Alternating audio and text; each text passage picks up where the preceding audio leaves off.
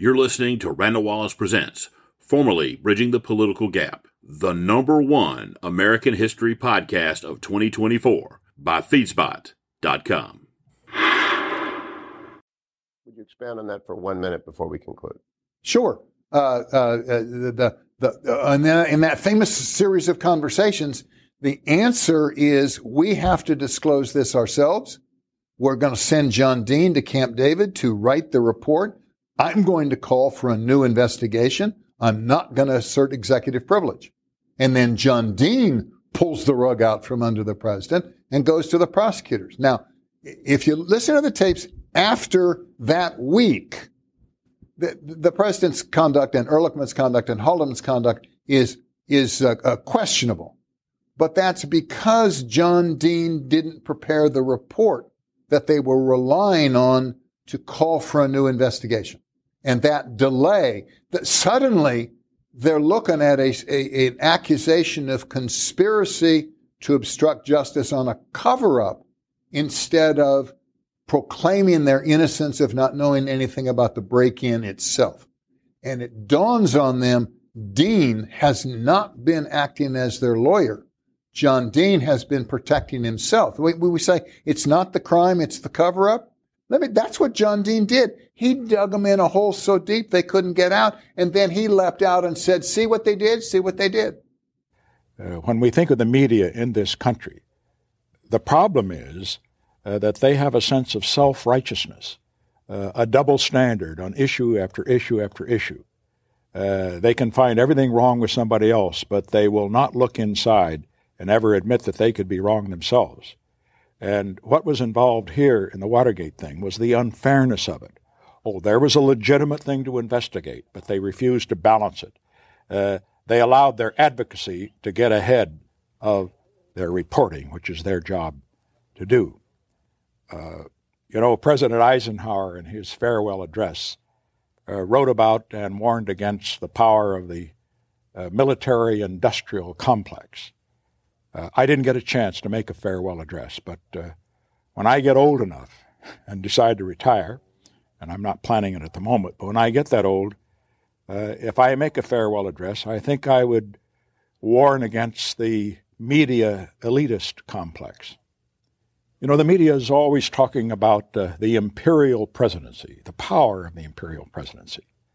I think we ought to hear a little bit of discussion of the imperial media and its power.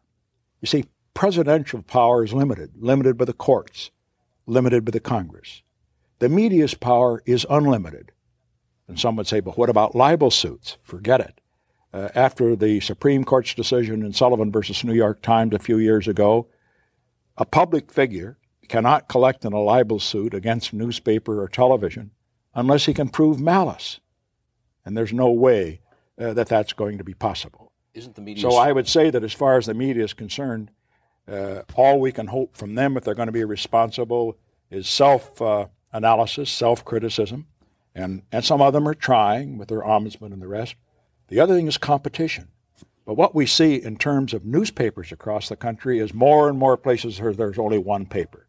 Take Washington, D.C. Since the Star left the scene, the Washington Post is the only major newspaper being printed in the most important capital in the world. I wouldn't like to leave the fate of this country to the editors of the Washington Post.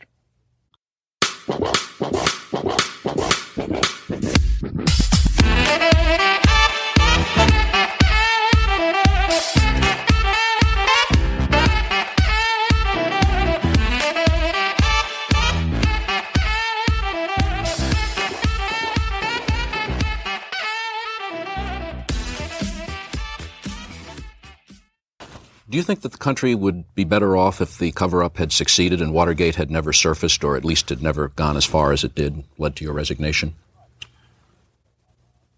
Ray Price, one of my biographers and my longtime speechwriter, and a very honorable man who would feel that any kind of a cover-up is wrong, morally, etc., believes that that's the case. I am not able really to be the best judge of that.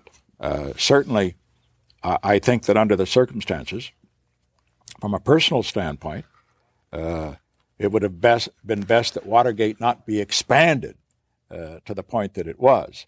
In other words, to have a misdemeanor become the crime of the century didn't make any sense. And to have people today talk about not the crime of Watergate, but the crimes of Watergate simply didn't make sense. It was that, of course, that brought us down. Where you start? Probably out in San Clemente when I remember he was giving a speech up in Los Angeles on the economy, which I had written, and I had gone over it with him, and he'd give it back to me with some things around it in a little folder. And I found in the folder a couple of notes he'd made there about members of the Judiciary Committee, their names. It was cryptic to me, but these were key ones. And I think he had just learned that day that these were ones he was going to lose, and they probably meant that he would be losing the presidency.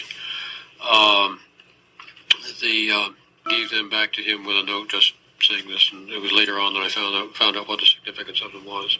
Welcome to Bridging the Political Gap. This is Randall Wallace, and this is the final week before President Nixon resigns. We're going to take you right up to the moment of his resignation, and I wanted to just kind of introduce this because I'm not going to talk a whole lot in this show.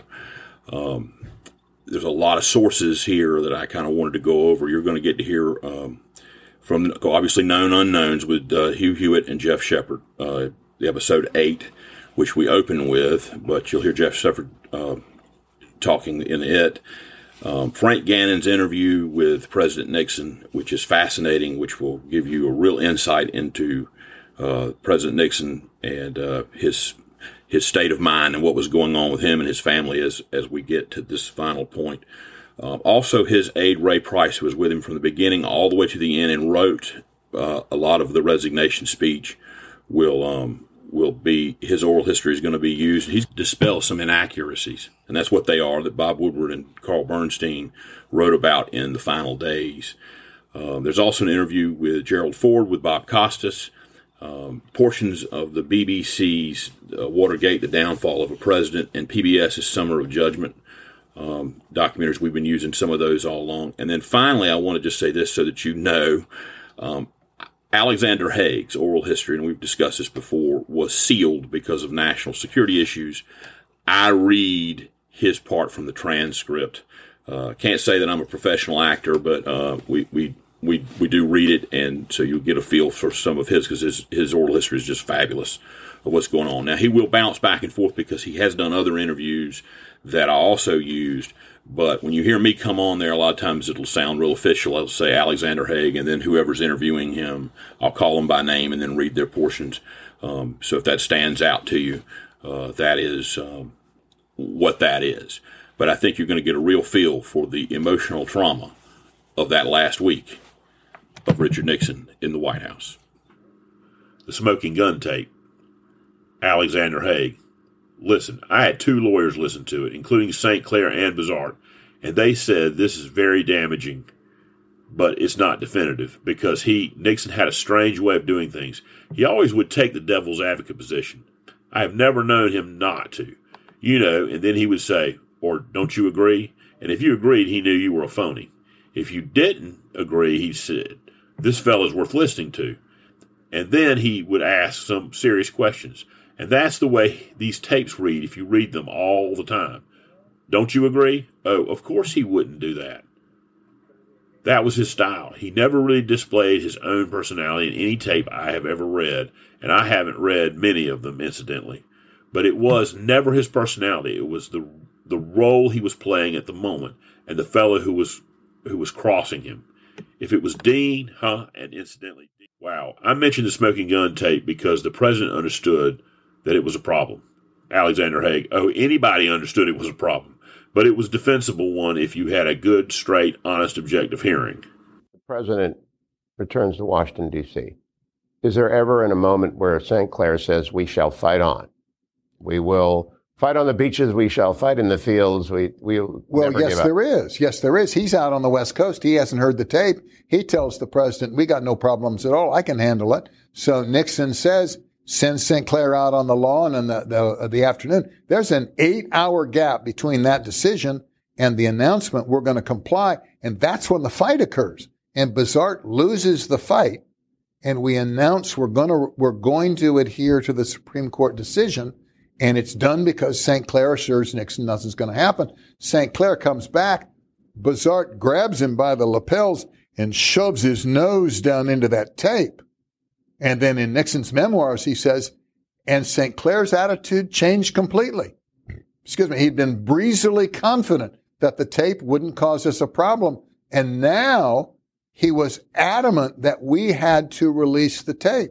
And everything changed. The lawyers were no longer seeking to protect the president. They sold him out. Well, I should point out that before it was released, a statement had been made, which Ray Price, who had started work on the resignation speech on Thursday, and then I turned him off to do this work. He had worked on a statement on this, and Jim St. Clair and the other lawyers have been up to get a statement out accompanying the tape. They were seeking to have the president testify and assure that he never let him hear that tape before. When you look at his statement of release on August 5th, the lawyers wrote it to cover themselves. And I don't know how much time we have, but we're going to end.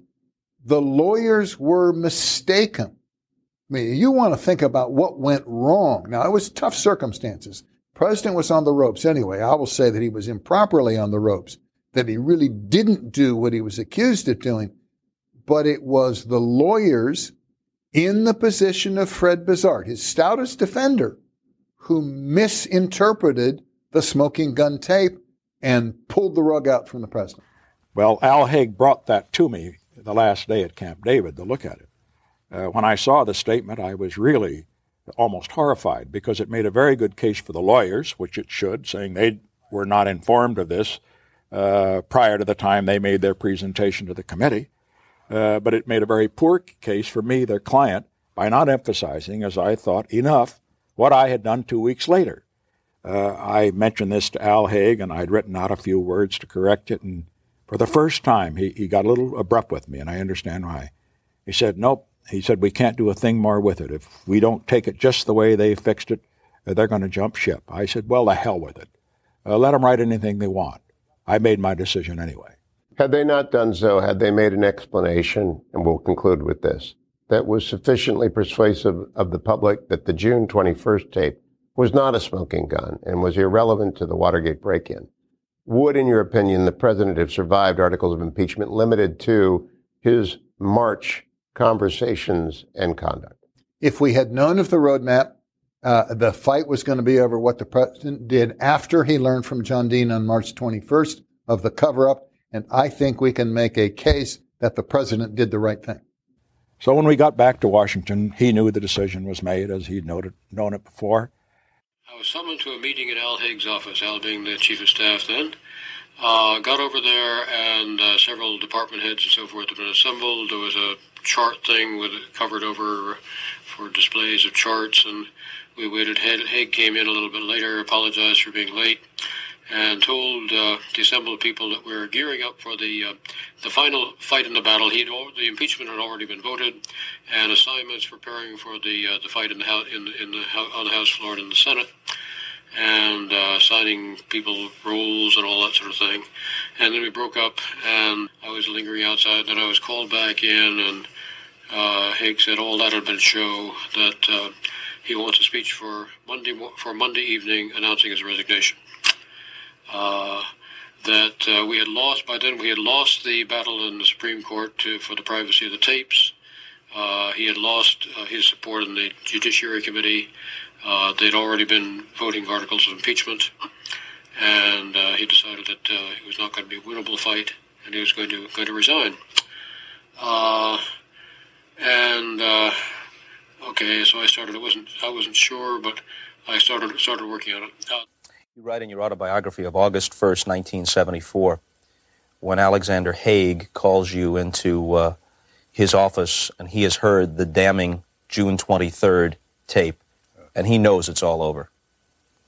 Well, Al Haig came over to my office in the old executive building and told me that the smoking gun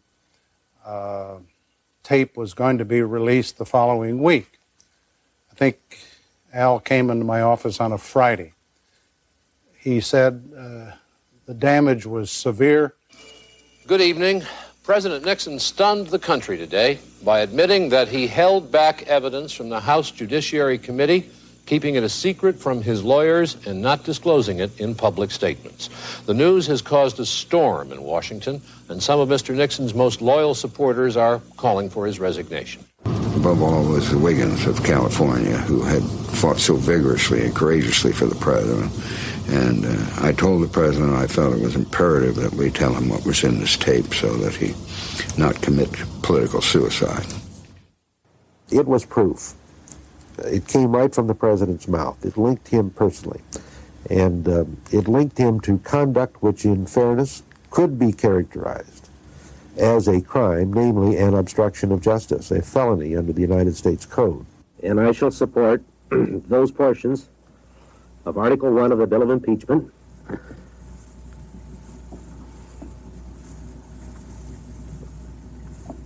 adopted by the Judiciary Committee, which are sustained by the evidence.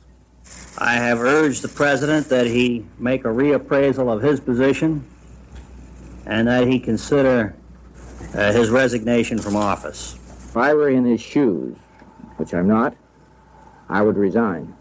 Would you be relieved if he did? Oh, I think the country would be relieved if he did. It was highly likely that either there would be an impeachment on the one hand or President Nixon would resign on the other. He didn't know what would be the answer. In that discussion, he presented 5 or 6 options that might happen. He didn't ask me to comment on any one of them. He was just outlining what the possibilities might be when the tape was actually released to the public. Vice President asked me about the pardon authority of the president. After that meeting, I met with Bob Hartman. And Bob was always a person who was skeptical and cynical. I said you should have grabbed him by the scruff of the neck and the seat of the pants and kicked his ass out of this office. And then you should have held a press conference and told the world why you did it. Late that night, I got a call from the vice president telling me that our discussion on those, quote, options was a non-discussion. There was to be nothing done, and that he was to have no position on it. Well, I'm not dumb. I knew what had happened. He had shared that information with Hartman. The next day, I was called back over again, and this was the first time. What prompted this was having to turn over the June 23rd tape, which was the one in which, after an hour and a half or so tape, 6 minutes during a 6-minute period, asking the CIA to head off the FBI from one angle, and we could have survived easily earlier on, but at this point we couldn't. And it wasn't until that Friday meeting back in Al's office that I actually saw the transcript. I thought maybe that they'd been over worrying about it. But I saw it was devastating. It was going to be devastating considering how weak we were. I think we could have handled it earlier, but then I didn't think we could. So I started work that night on a speech for Monday. Then Saturday we convened again. By then he had changed his mind. He still wanted a speech for Monday, but now he wanted one saying that he was going to fight on and pledging to answer questions under oath in the Senate, which I thought was a bad mistake. I didn't see any way we could win it. Better to end it quickly and cleanly. But we had been asked to come up to Camp David on Sunday, and he was up there. And so I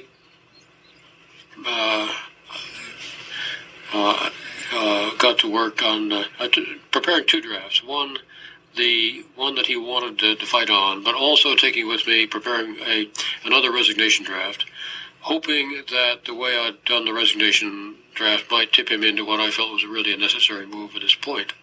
Not because it was justified, but simply because the battle was lost and better to end it quickly. We decided that night to go out for one last ride on the Sequoia. That also was a rather eerie ride, I may say. We talked about everything but what Tricia has called, quote, the subject, end quote. We talked about movies that Julie had seen with David. I don't even remember what it was. We talked about how Rose was, who she was with us during these last days, how she was handling some impertinent inquiries from the press in her usual very effective way. And so the evening ended rather pleasantly, and I went down below to stretch out, because I'd had a pretty hard weekend, I thought, thinking about all these things.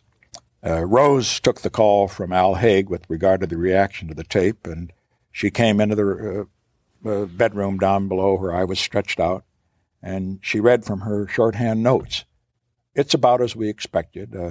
I kind of winced as some of the names were read off of those that had left now, left my support.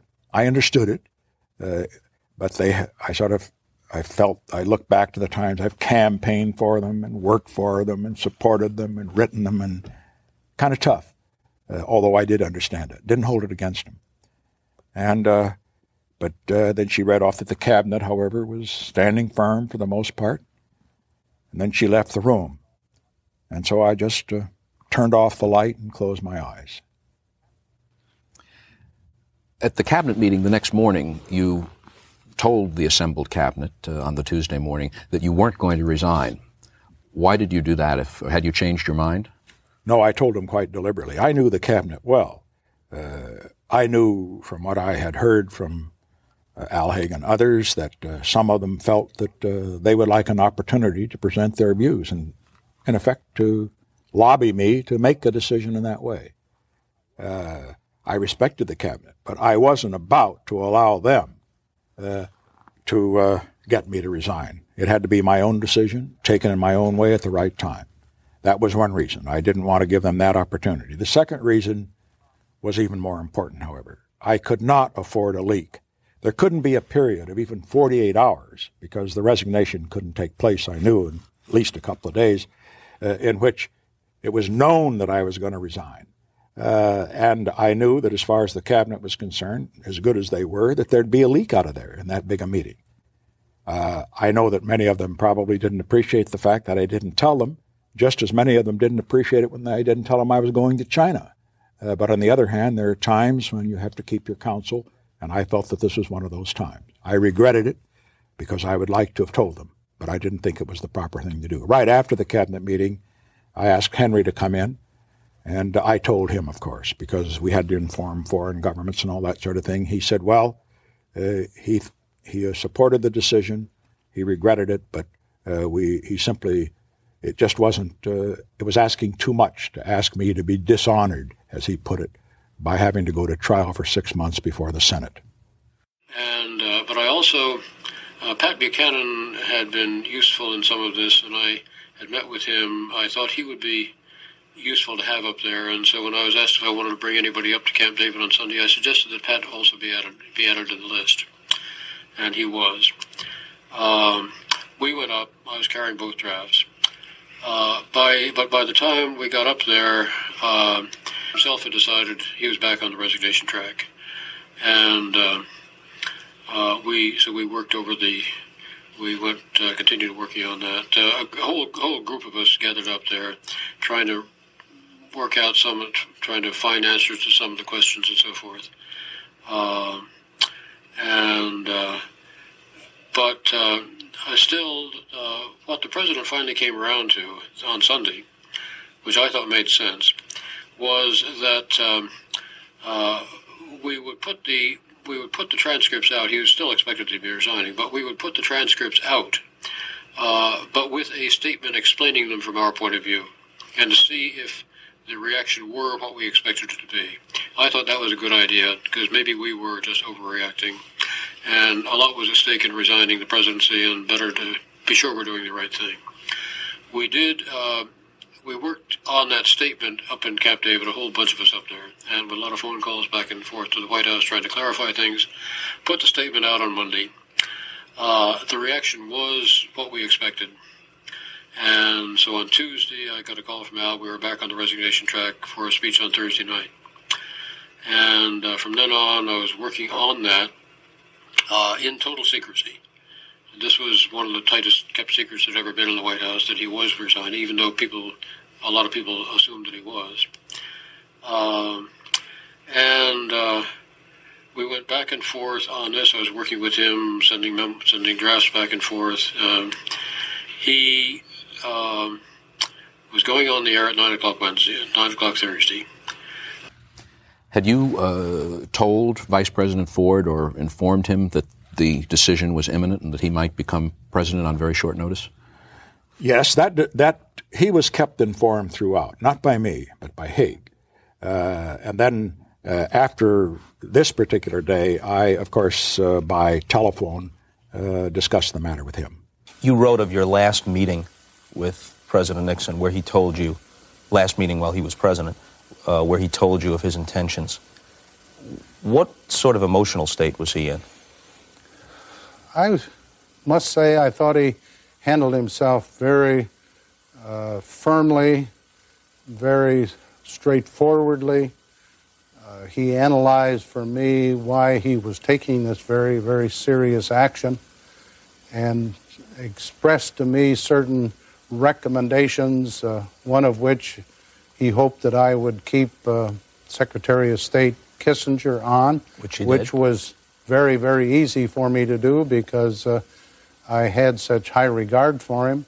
He made some other observations and recommendations about how to handle the Congress. Of course, with my background in the Congress, I thought I could handle that as well, if not better than he. But anyhow, it was a good exchange under very, very difficult circumstances. Was there gallows humor? I wouldn't say that, Bob, no. President Nixon was a strong, straightforward person in all his dealings as far as I'm personally concerned. Was it appropriate or possible for you to express at any time your disappointment?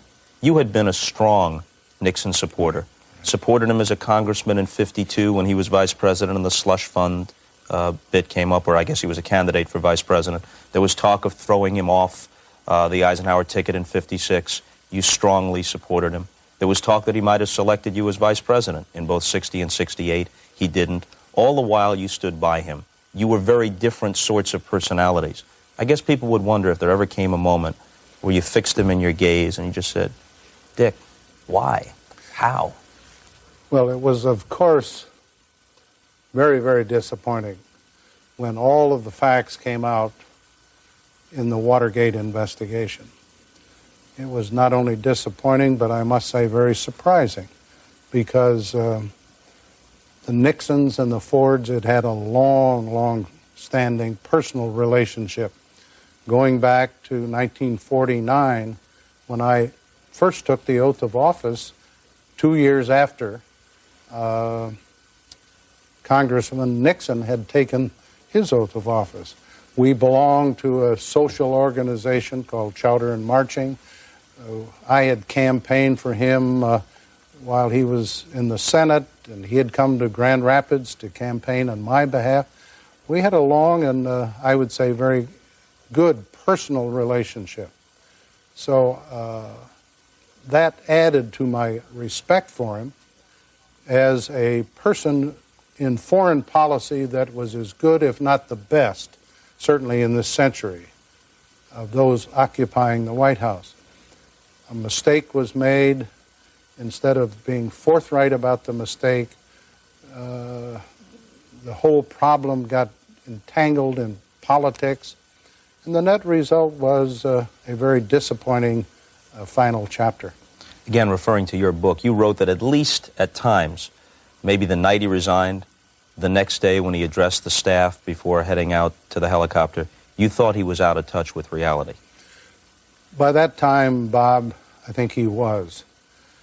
He had been besieged from all sides, the Congress, the press, the public. There's no question that when you're under that kind of pressure, you do sort of retreat into the catacombs of the White House, if that's the way to say it.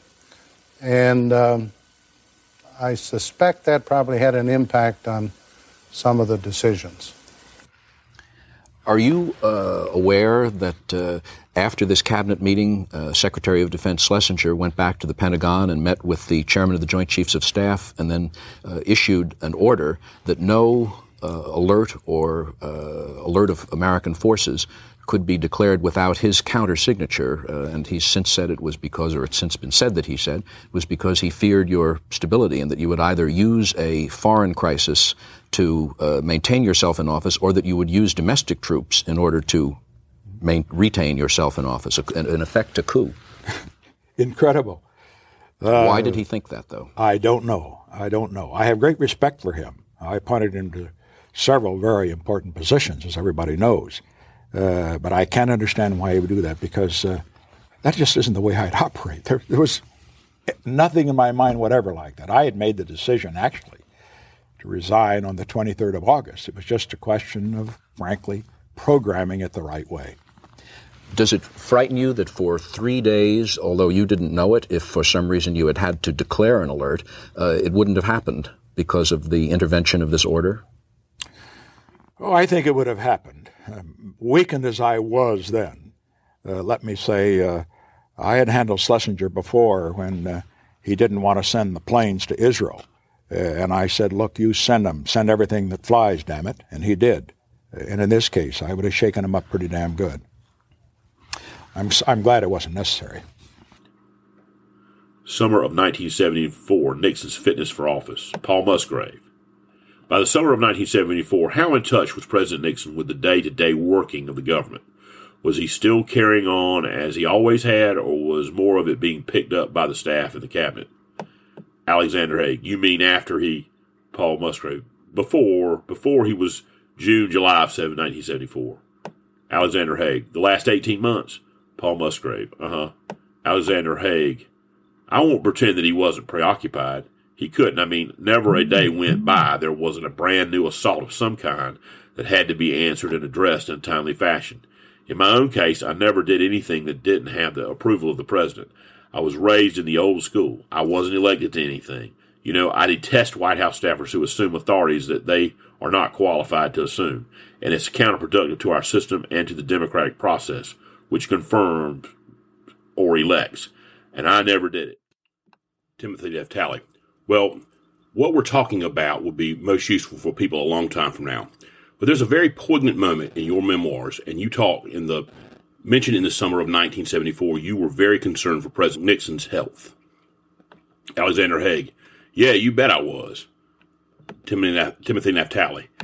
And for the record, you had written about it, but for the record, if you would, you might tell the story of what you told the doctors. Alexander Haig. What I told Timothy Naftali. Told the doctors you were concerned about the prescription drugs that he had. Alexander Haig. Oh, yeah. But in the first place, he had phlebitis, and that trip to Egypt was really, and of course we went beyond there too, but it was up like this, and the doctors came in and said, you have got to go home. You have got to get treatment for this thing because these things have a way of flaking off and going up through the system, and you could get a stroke and die. And I'm not so sure. I didn't know whether he had a death wish or not. You know, he was not taking care of himself, and he stood up in the damn train all the way across Cairo to Alexandria, and I just was very upset about it. He and Henry were having a row. Henry with the wiretaps or whatever the hell it was, which the president had nothing to do with other than take the advice of J. Edgar Hoover and the chairman of the Joint Chiefs, Earl Wheeler. But anyhow, that got me started worrying. And then one night I was sitting with the president. We were commiserating, going over the things that he didn't look well. And he got up and he said, Al, he said, you know, and he walked over to my desk.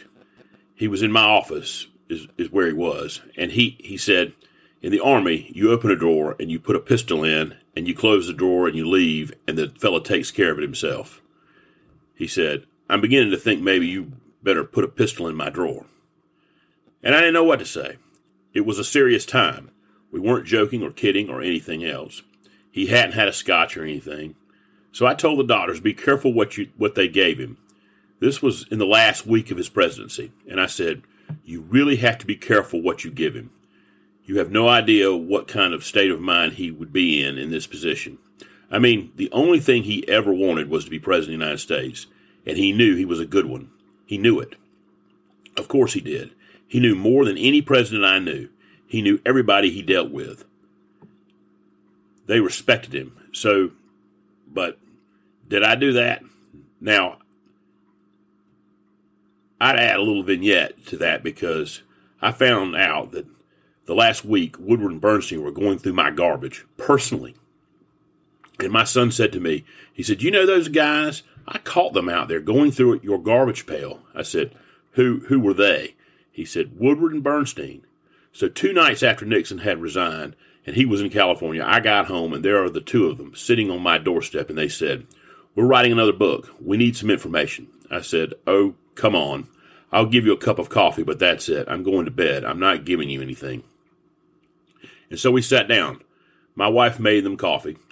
They each had a cup of coffee, and they said, "You told the doctors not to give the president pills." And I said, "That's not true. I told them to be careful what pills they gave him because he is in a state of trauma, whether to resign or not to resign. His family was pushing him not to." And that's the way it was. Of course, they were good family.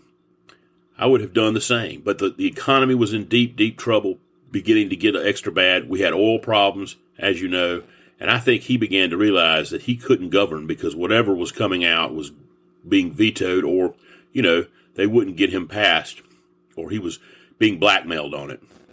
So he decided on his own to do it, to resign, and he didn't want to put the country through what would have been a 1.5 or 2-year horror with no governance, and the Soviets bleeding internally from what had just happened to them in the Yom Kippur War, Sadat defecting from their sphere of influence. So I told them, I said, "You have it wrong," I said. "I just took a prudent step and told the doctors to be careful what medication they made available to the president until we got through this bad point." Then they went around and told everybody I gave them the whole book. Well, of course I knew I didn't, because I never talked to them off the record. This guy, somebody asked me about today, what do I think about Woodward? I'm in NATO 3 months later, and I get a call from Woodward. He said, "I bought my tickets. I'm coming over. I want to talk to you. We're finishing up our book called The Final Days." I said, "I told you I'm not going to talk to you." He said, "Oh, no, you have to." He said, "I've already bought the tickets and I've made the expense." I said, "Look, I'll tell you, Bob, if you come over, I'll receive you and give you a cup of coffee, but I'm not going to talk to you about anything that happened while I served the president." So in he comes. Well, in the meantime, I got my executive, who was a brigadier general, a guy named John Barter. He got murdered in Northern Virginia. His girlfriend's son stuck a knife in him. Wonderful guy, Rhodes Scholar and everything. First captain of the Corps of Cadets. But anyhow, he sat there with a yellow tablet, and in came Woodward. And he sat down, and I gave him a cup of coffee, and he said, "We're writing this book, Al, and strangely enough, we both decided you can come out of it a hero or a bum, and the choice is up to you. If you give me some good juicy bits on Nixon, you're going to come out a hero." And I said, "You see that door, Bob?" I said, "You better get to that door before I get to you." And he got up and literally ran out of my office, because I would have, whatever it took. He was a lot younger than I am, but I tell you, I would have knocked his block in. And he ran out of my office. Now that's what I think about Woodward. And did I write it in my book? I didn't, because the fellow who helped me collaborate, I wrote the book when you really got down to it. You don't ever get a collaborator, because nobody says it the way you want to say it. And he's a wonderful guy, he said. "Don't do this," he said. "He'll just be after you the rest of your life," he said. "I know he's a vindictive son of a bitch." And I didn't do it. But I feel like doing it every day of the week, because I know what a liar he is. When did you inform General Haig that you had actually reached this decision? The afternoon after the cabinet meeting, I had Haig and Ziegler come over, and I said, "Well, the things are moving very fast now. I think that we should do it on Thursday." And I then proceeded to give several suggestions with regard to the content of the resignation speech, passed them on to Ray Price. Things were moving very fast. This was on the Tuesday afternoon. This was the Tuesday afternoon. And but I also, Pat Buchanan had been useful in some of this, and I had met with him. I thought he would be useful to have up there, and so when I was asked if I wanted to bring anybody up to Camp David on Sunday, I suggested that Pat also be added to the list, and he was. We went up. I was carrying both drafts. But by the time we got up there, himself had decided he was back on the resignation track, and we worked over continued working on that. A whole group of us gathered up there, trying to work out trying to find answers to some of the questions and so forth.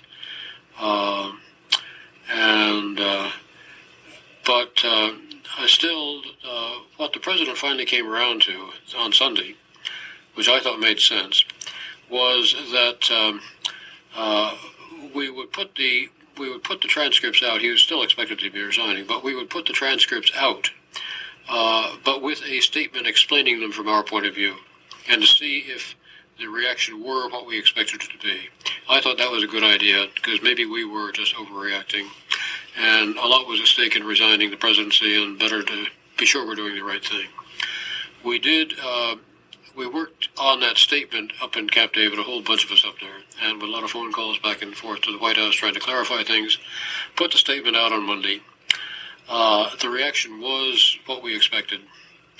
And so on Tuesday, I got a call from Al. We were back on the resignation track for a speech on Thursday night. And from then on, I was working on that in total secrecy. This was one of the tightest kept secrets that had ever been in the White House, that he was resigning, even though a lot of people assumed that he was. We went back and forth on this. I was working with him, sending drafts back and forth. He was going on the air at 9 o'clock Thursday. On Wednesday, we were meeting in his old executive office, going over, I think, probably about the third draft of the speech. And he had written in the draft something about, I met with the leaders of the House and Senate, and they've advised me that I do not have the support to continue. He explained to me that he was going to be meeting at 5 o'clock. He had the Republican leaders of the House and Senate and Barry Goldwater coming in, and to meet with him at 5, and that he thought it was important to meet with them so they could deliver the message to him personally, so that it would be more like an impeachment and therefore less of a damaging precedent for future presidents. Tell us about August 5th, 1974, when you were selected to be among a very few number of people that had to go over to the White House and tell Richard Nixon he would never survive an impeachment trial in the Senate. The day before, Gerald Ford came to our weekly Republican luncheon.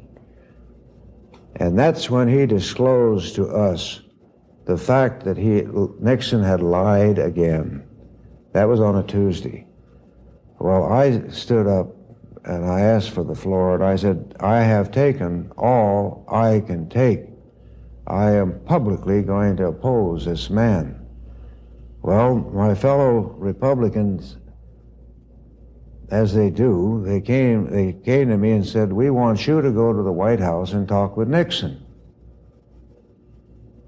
It seems to me every time there's a problem around here, they call on old Goldie to get somebody out of it. So I called the White House and said, I'd like to come up and talk with the president. And Dean Birch of Tucson told me, he said, well, let's not be in a hurry. Can we have lunch tomorrow? So I went out to Dean's house and had lunch with he and Alexander Haig. And there they told me the whole story, just where the things sat, and the fact that the president was sitting on the tip of a pin or a needle, and he could go either way, so we didn't want to upset him and have him drag this thing out into a long congressional process. They asked me if I could visit that afternoon with Nixon at the White House. Now, I didn't know at that time they were going to bring John Rhodes or Scott. When I got to the White House, there they were. We went in, sat down, and he sat there. You'd think he just finished a hole-in-one. He talked with each one of us, talked with me about campaigning and how much we'd campaign together and so forth. And then he finally said, well, what do my chances look like on the Hill? Well, I said, Mr. President, if you have 12 or 13 votes in the Senate, that's more than I think you have. I think you've had it. John Rhodes told him essentially the same thing, and Hugh Scott agreed. That's about as far as it went. We had agreed that we would not say to him, you have to resign. Although, had it been me alone, I would have told him. We left the office, went outside, and the press were all out there, and we had to be very careful so that we wouldn't infer that he had made up his mind. Congressman Rhodes and Senator Scott and I have just concluded a visit with the President. He invited us down this afternoon to disclose to him what we feel the actual conditions in the House and the Senate are relative to his situation. We had a good, thorough discussion, and I think I speak for my two colleagues when I say that we were extremely impressed with the uppermost thought in his mind, which is that whatever decision he makes, it will be in the best interest of our country. There's been no decision made. We made no suggestions. We were merely there to offer what we see as a condition on both floors. Congressman John? Well, actually, I have nothing to add except to say that the President did seem to be in good spirits and good health. And as four old friends, we talked over a situation which, of course, is very painful for all of us. We have told him that the situation is very gloomy on Capitol Hill and that it is a very distressing situation, and we gave him further evaluations, which I think ought to remain between ourselves. And I came back down to the Senate and reported to the Senate leadership, the Republican leadership, what had transpired, and that I personally felt that he was going to quit.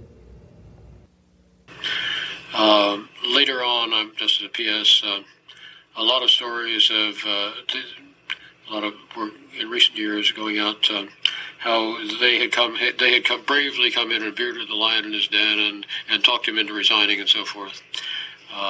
This was not true. He was already on the track. He was already working on it, and he was just trying to help make a better president for the future. And I said to General Haig that I would resign, but it would be with dignity and with no rancor. And he said, you will be as worthy, your exit, he said, will be as worthy as your opponents are unworthy. And then I thought a minute and I said, well, Al, I really screwed it up, didn't I? He didn't have to answer.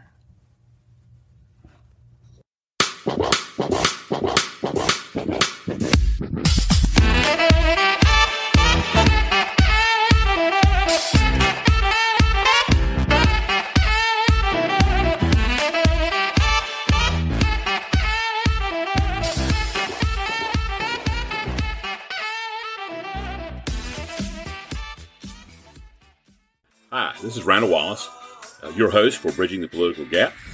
I want to thank you first for tuning in to our podcast and invite you to come to our website, randallwallace.com. There you can get a copy of our book, Always Vote Your Conscience, Don't Take It Personally, and Don't Fight the Same Old Battles Over and Over Again, with a lot of policy suggestions and things that I think everyone could embrace, an argument for why we need to be working together instead of fighting with each other.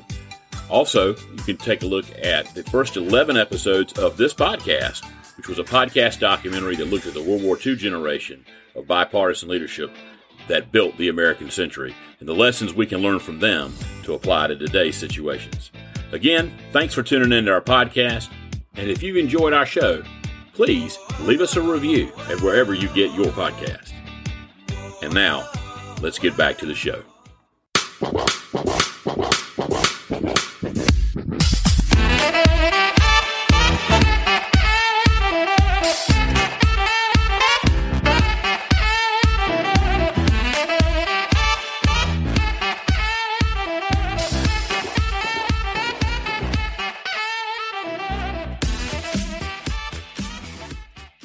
Tonight, the world waits to hear from President Nixon. At 9 o'clock Washington time tonight, Mr. Nixon will deliver a live televised address from the Oval Office of the White House. All indications are that he will announce his resignation as the 37th President of the United States. Howard? Tonight, the President will tell the American people what he alone can tell them, why, if it is so, his persistent resolve never to resign his office has now been changed.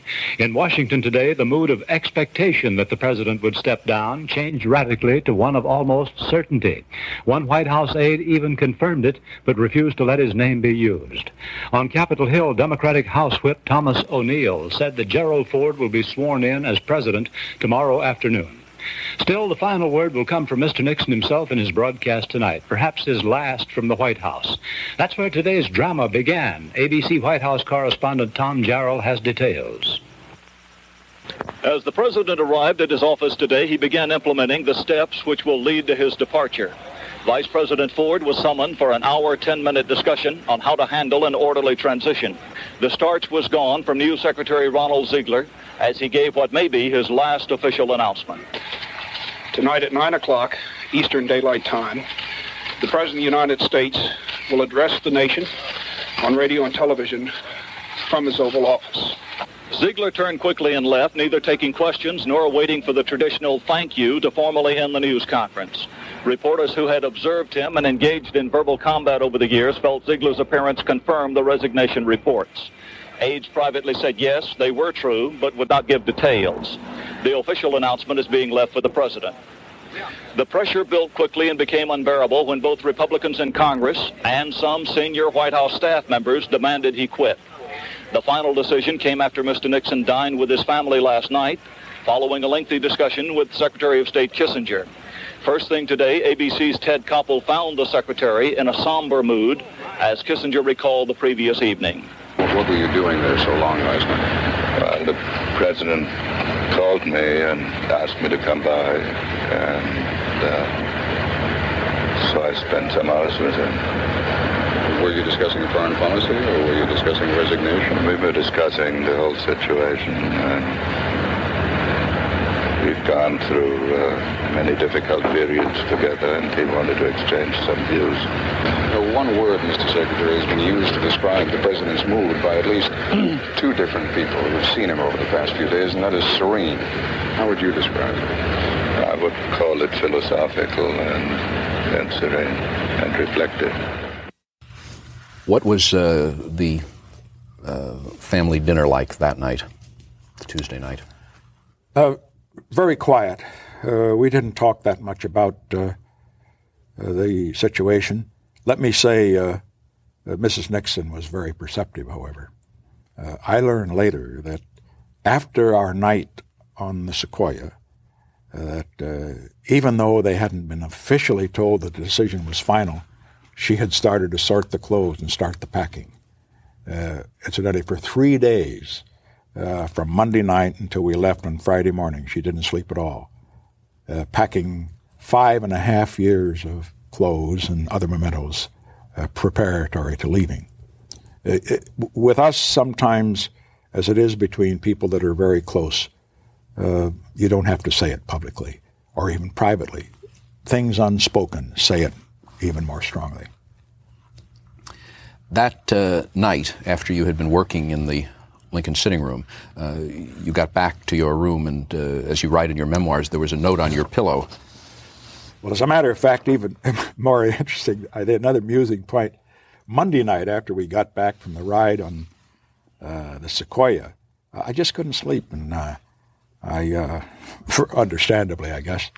And so I went down to the Lincoln sitting room about 2 o'clock in the morning, and I lit a fire. It was the middle of the summer, but the air conditioning was on. I always lit fires in the middle of August, didn't matter. And I sat back, lights off, enjoying the fire, and two men burst into the room wearing overalls and so forth. They said, the fire alarm has gone off. Apparently I had not opened the ventilator so the smoke was out. And so they fixed it and fumbled around and so forth and so on, and they started to leave the room. And the younger one of the two sort of turned rather deferentially, said, Mr. President, we just want you to know we're praying for you. Then after the Tuesday night dinner, which was family dinner, and Mrs. Nixon made it very pleasant for us and had the dogs come in and do their usual begging at the White House table and so forth, and we joked about that. But she, too, like me, she'd had a lot of practice going through crises, knew how to handle it.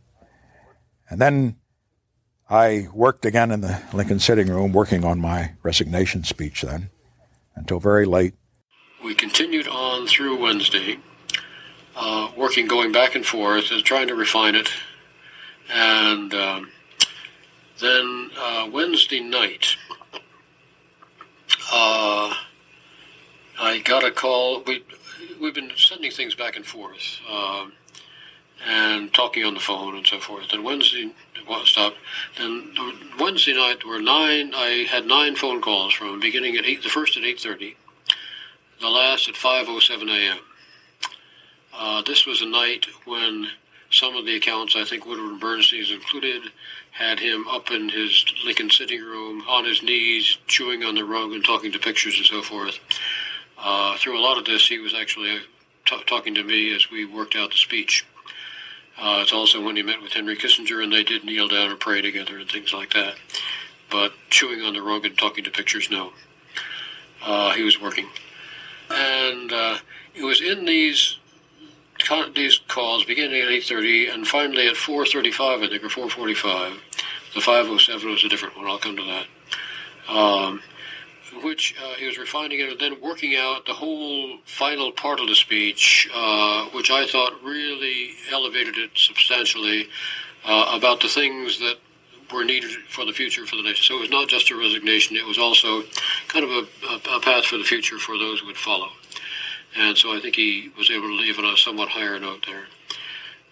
Then the 5:07 call, I had left I'll back up here. I had stayed at the office until about 1 a.m.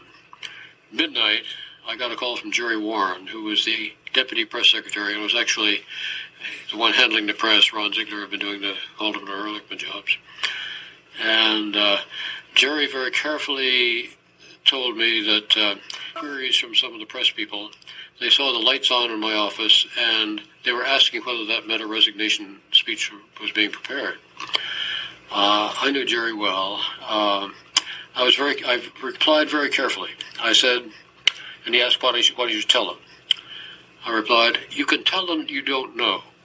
Jerry knew exactly what I was doing. I was warning him not to deny it, but not giving him actual knowledge so he could actually say that he did not know. And he was grateful for that later on. But then several more calls especially in the 3:15, 3:45, and so forth, that part of the early morning hours, by the time I was home, phoning me, waking me up each time. Working out this forward-looking part of it, and which made it a much better speech. And then at 5:07, another call from him, a.m., saying, just have it on my desk at 8:30 the next morning, and don't run it by Haig or Henry or anybody. Just you. I want this to be my speech, just you and me. And so I did that. Then we did more editing during the day on Thursday. I was worried about his condition, but he was holding up very well. And he went on the air at 9 o'clock p.m. and delivered the speech, which I actually think was a very good one by the time we finished. But it was the better parts of it really were fleshed out during the night, Wednesday night calls from him to me. On the draft, one of the early drafts, you can see where President Nixon wrote those famous lines in longhand about resigning was contradicted the very words. Can you recall how those found their way into the draft? Well, this was kind of the way we always operated. He would mark up drafts and write things in and so forth. And this was something he felt very deeply. This was a much more personal speech than most of his, of course. And, but writing with him on the few that were written was always very much a back and forth process. As I did it him, he did it me, I did it him, he did it me, and so forth. And it followed pretty much the regular routine on that, as it was shaped, and as he began thinking it through. And at one point he had asked Ron Ziegler to find a special Teddy Roosevelt quote that he wanted to use about the man in the arena, covered with blood and sweat and so forth, who actually gets the things done. We put that in, but I cut off the top and the bottom of it so it would seem less self-serving, or it wouldn't be kicking the others. But just gradually working it out and massaging it. Julie hadn't been there at dinner because she had to be out with a celebration that David's parents were having. I got back into my room and there was a note on my pillow. You reprinted in your memoirs. I have a copy, if you would read it. She often wrote me notes, and she'd leave them around. Said, "Daddy, I love you. Whatever you do, I will support. I'm very proud of you. Please wait a week or even 10 days before you make this decision. Go through the fire just a little bit longer. You are so strong. I love you." Signed, Julie. And then a P.S., "Millions support you." Like her mother, she was a fighter. If anything would have changed my mind, believe me, that would have done it. But it was too late. Didn't your family, in fact, continue to argue even the next day against the resignation? The following day... Or at least against doing it so soon? Against doing it at all, as a matter of fact. They wanted me to delay, to take the heat a little longer, but they felt that in any event it was the wrong thing to do, wrong for the country as well as for myself personally. David and Eddie came in the next day. They were among the first visitors. It was a very busy day, the Wednesday before my last full day as president. And I mentioned to David the point that I'd made about the party, because I knew he was very interested in politics. And I said, "You know, I've got to do this for the party because I'm a liability." And he said, "You don't owe the party a damn thing." He said, "That's the way Grandpa thought, and that's the way you should think." He said, "After all, you rescued the party from oblivion after 1964. You ran way ahead of them in 1972. You do what's best for you and what's best for the country." And Eddie Cox had a little different approach. He made the point that it was vitally important for me to continue in office because of the foreign policy considerations. And then Eddie Cox came in right after him. Boy, these two boys, they're going to be great advocates if they ever get before a jury. He said that that came back to the theme that he had started at Camp David about those that were in the special prosecutor's office. He says, "Look, I know these people. I went to Harvard with some of them. I served with some of them in the New York Attorney's Office after I graduated from Harvard." He says, "They're very smart. They're very tough. And they hate you. They hate you with a passion. If you resign, they're not going to let up on you. They will harass you and hound you for the rest of the days of your life." I didn't know what to say. I said, "Well, it's kind of like the Greek tragedy." I said, "If it stops in the middle of the second act, the audience throws chairs onto the stage, and all you have to do is to recognize that whatever the outcome, you've got to see it through to the end." But I was very proud of the way they presented their case. A lot of people feel strongly that one of the most serious crimes of Watergate, in a way, was a crime of the heart, and it was that you let Julie go out and continue to defend you after you must have known that your case was indefensible. Do you have a feeling about that? I was frankly not as aware of that as many people would think. I wasn't reading the news summaries at that time, and she never spoke to me about it. Frankly, if she had asked me whether she should go out, I would have told her not to do it. This night, when the decision was finally irrevocable and people accepted it, although they didn't like it in your family, you had one last dinner, and you asked the White House photographer to be there. Why did you, as such a private person as yourself, how could you ask a photographer to be present, to intrude at this most intimate moment? It certainly sounds uncharacteristic, but on the other hand, I should point out that Ollie Atkins we considered a friend. He had been with us for many, many years. He had taken pictures of the youngsters for the Saturday Evening Post when they were only that high. We all called him Ollie, and he called the kids by their first name and so forth and so on. The second thing was that I just had a feeling that it was important that the event be recorded. As I said to Tricia and Julie and Mrs. Nixon, I said, after all, there will come a time, years from now, when you will want to see what we went through. And so this is only for our private purposes. At least I thought it was private at that point. As you know, nothing of that period was private, and we have the photographs. Can you describe some of this one of you with Tricia in the Rose Garden?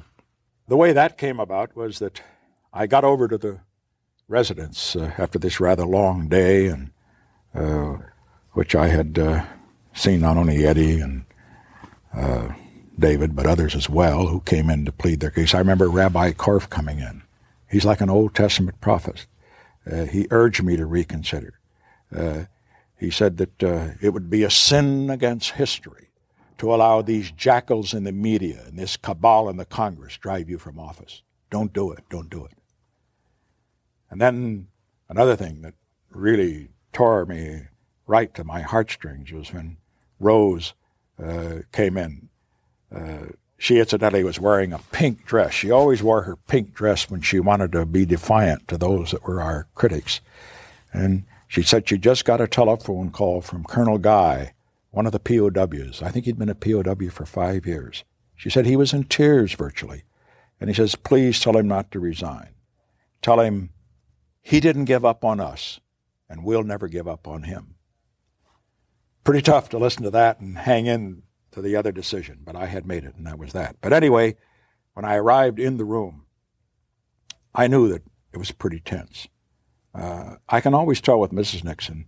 I remembered at the time of the fund when we were in Portland, just before going down to make the broadcast, she had a terrible, severe pain in her neck. She gets a pain in her neck and very stiff when under tension. And this time I could see the throbbing. But when she saw me, she put on a great act. I guess it was an act. She got up and she came up and threw her arms around me and she said, we're all very proud of you, Daddy. Well, I didn't know quite what to say, and Ollie, fortunately for me, for my emotions, stepped in and said, you know, I think it would be nice if we could get a picture of Mrs. Nixon and you in the Rose Garden. And she said, no, Ollie, that's too much. I just can't do it. And Tricia said, I'll go with you, Daddy. So I went down with Tricia to the Rose Garden. It was incidentally quite appropriate that she go because we were able to think back to a happier time, 1971, 3 years before, when she and Eddie were married in the Rose Garden. We talked about that wedding. What a beautiful and wonderful occasion it was for all of us. And I must say, as I looked at Tricia, she was as beautiful, I think more so then and even now, than she was then. So then we went back upstairs. We had a bite to eat. Nobody was very hungry. I can't even remember what we had that night. It was good, but not sensational. Could have been sensational. We wouldn't have known. And then I felt that probably we ought to have a family picture because our favorite White House picture had been of the whole family for formal purposes distributed during the campaign.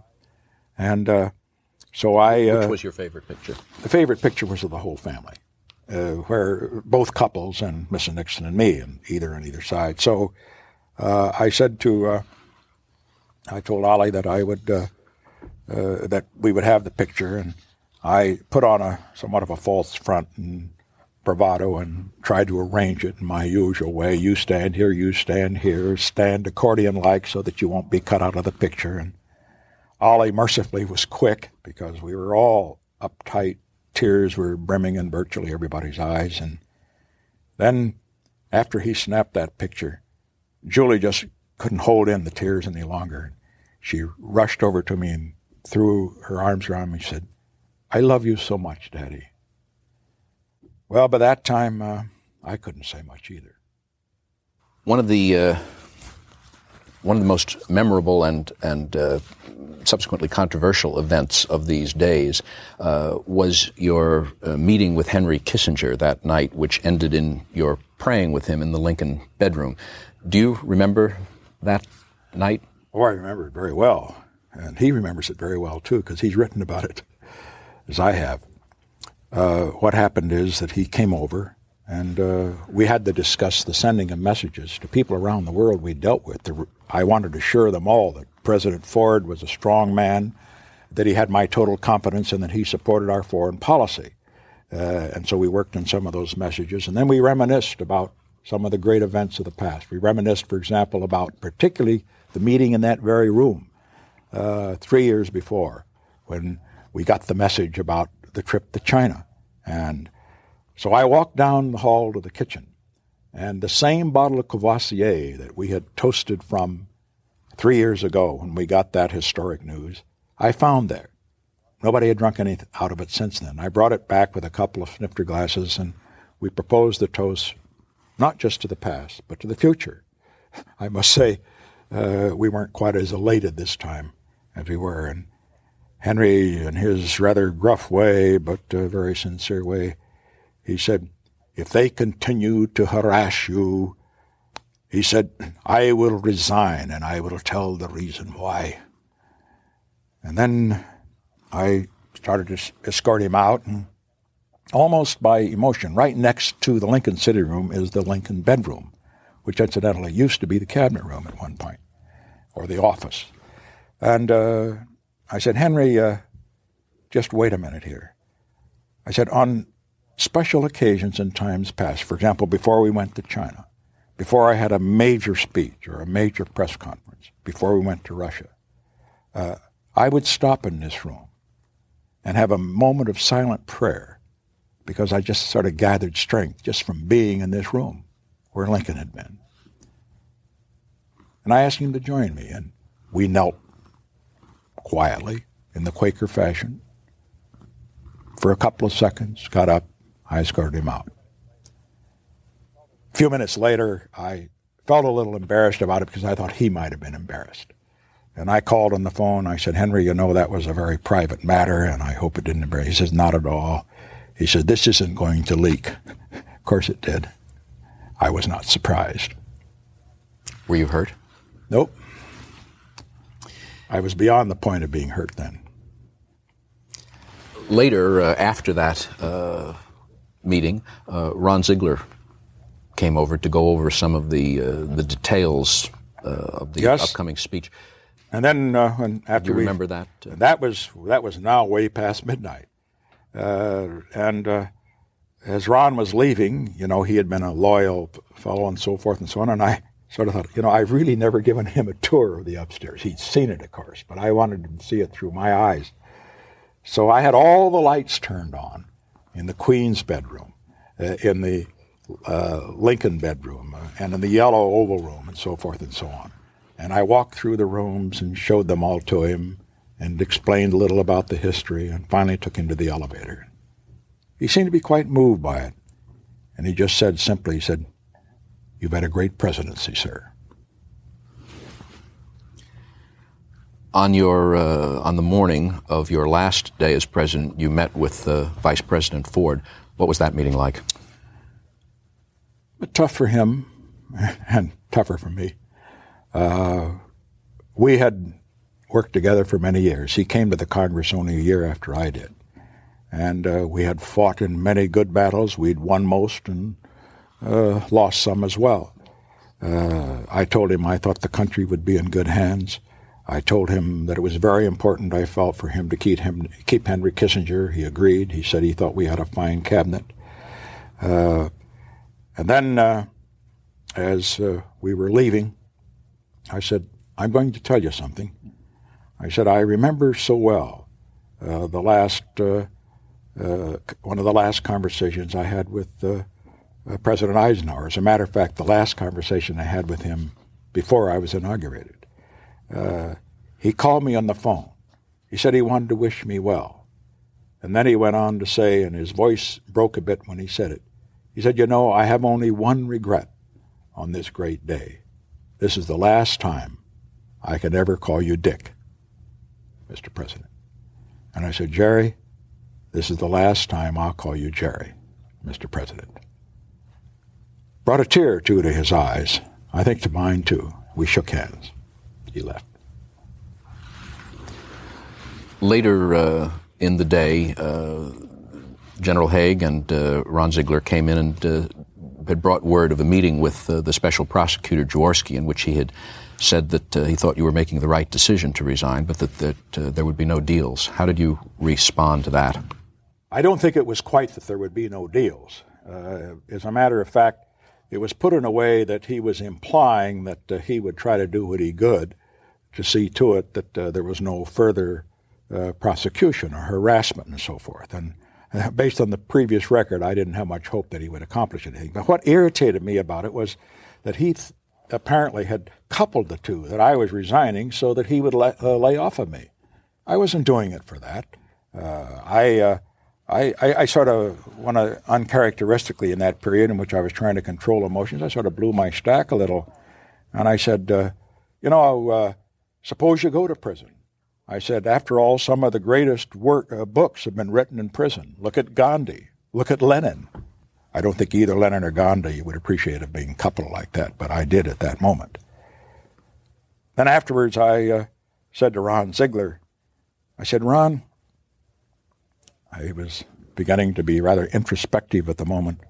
I said, how can you really support a quitter? You say, yeah, I know I've got weaknesses, but I've never been a quitter. So let me tell you what happened to me in my first year as a freshman in college. I went out for track. I wasn't fast enough and didn't have the wind enough to do too well, but I ran the mile. And I remember I was in a race, and I was running in last place. No way I could win it. But I wasn't about to be last. And I remember that I sprinted the last 50 yards and finished next to last. I just wasn't about to be a quitter. Do you have any special recollections of the two meetings you had, one with the congressional leadership just before you went to make your resignation speech, one with the congressional leadership, and then one with your supporters from Congress in the cabinet room? Well, the congressional leadership came over to see me in the EOB, and it was a very, shall I say, cool meeting, understandably so. I explained to them what I had intended to do. I expressed my appreciation for their understanding, for working with me. It was very brief because these were not particularly people that I was very close to. I remember the most understanding one seemed to be the two. One was Carl Albert. When he came in, he says, look, I hope you don't think that I was responsible for this. As you know, it was Tip O'Neill, who was not at this meeting, who had been the lead horse in leading the charge for impeachment. And Jim Eastland was the other. He didn't say much, but you could just see the profound sympathy in the man. Who were the unsympathetic ones? I wouldn't say they were unsympathetic. I think, as a matter of fact, let me put it directly, it's hard for me, but it was hard for them too. For Hugh Scott, that I had known for many years, and Johnny Rhodes, that I had known for many years. Mike Mansfield, I remember so well, I said, well, Mike, I'll miss our breakfast. And he was puffing on his pipe. He just nodded. But as looking back on it, I think what happened was that they felt a little embarrassed about even being there, embarrassed because it was such a difficult time. And so I closed the meeting mercifully as fast as I could and then went over to the meeting with my supporters. Do you remember that? The meeting with supporters was in the cabinet room. The cabinet room normally seats about 20, and you can put another 10 around if you can. This time they crowded 55 into it. They had to pull my chair out from the table in order to let me sit down in order to get everybody around it. It was the most emotional meeting, I guess, that we had, even more emotional than the ones with the family, because with the family we had the understanding and so forth, a quiet understanding. We didn't let our emotions get away, but you could just feel the emotion rising and rising. First, the room was hot because so many people were in it. I talked about what we had been through, going back over 25, 30 years, the campaigns we've been through. There were Democrats and Republicans there. I expressed appreciation particularly for their support during the tough days in Vietnam, the support of my China initiative, the support on other tough issues. I don't think they were paying much attention to what I said. They just felt the tension in the room. I looked across the table, and directly across from me, Les Aarons, the whip on the Republican side, my friend for 25 years, he started to cry, and he put his head down on his arms and just sobbed. And I just can't stand seeing somebody else cry. So I just sort of abruptly quit talking. I choked up. I said, I just hope I haven't let you down. Of course, I knew I had. And somebody pulled the chair back, and I left the room. Well, I went into the little room away from the Oval Office. The broadcast was to be there for the speech. And I had to speak in 15 minutes. And Al Haig came in, he was very concerned, because wondered if I'd get up for it. I apologized to him. I said, Al, that's the first time I've shown any emotion, as you know. He said, but I just can't stand seeing other people cry. He said, Mr. President, every man in that room was deeply moved. I don't know how I got myself together, but I did, and went out and read the speech.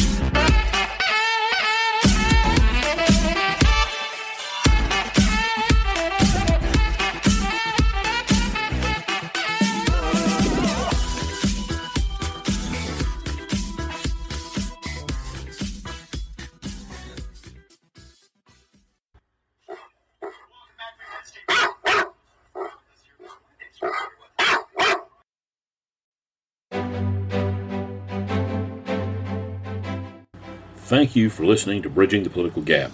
If you've liked what you've heard, please share it, and we would love to hear from you and your thoughts on our show. So if you'd like to, please leave a review wherever you get your podcast. And until next time, thanks again, and so long for now.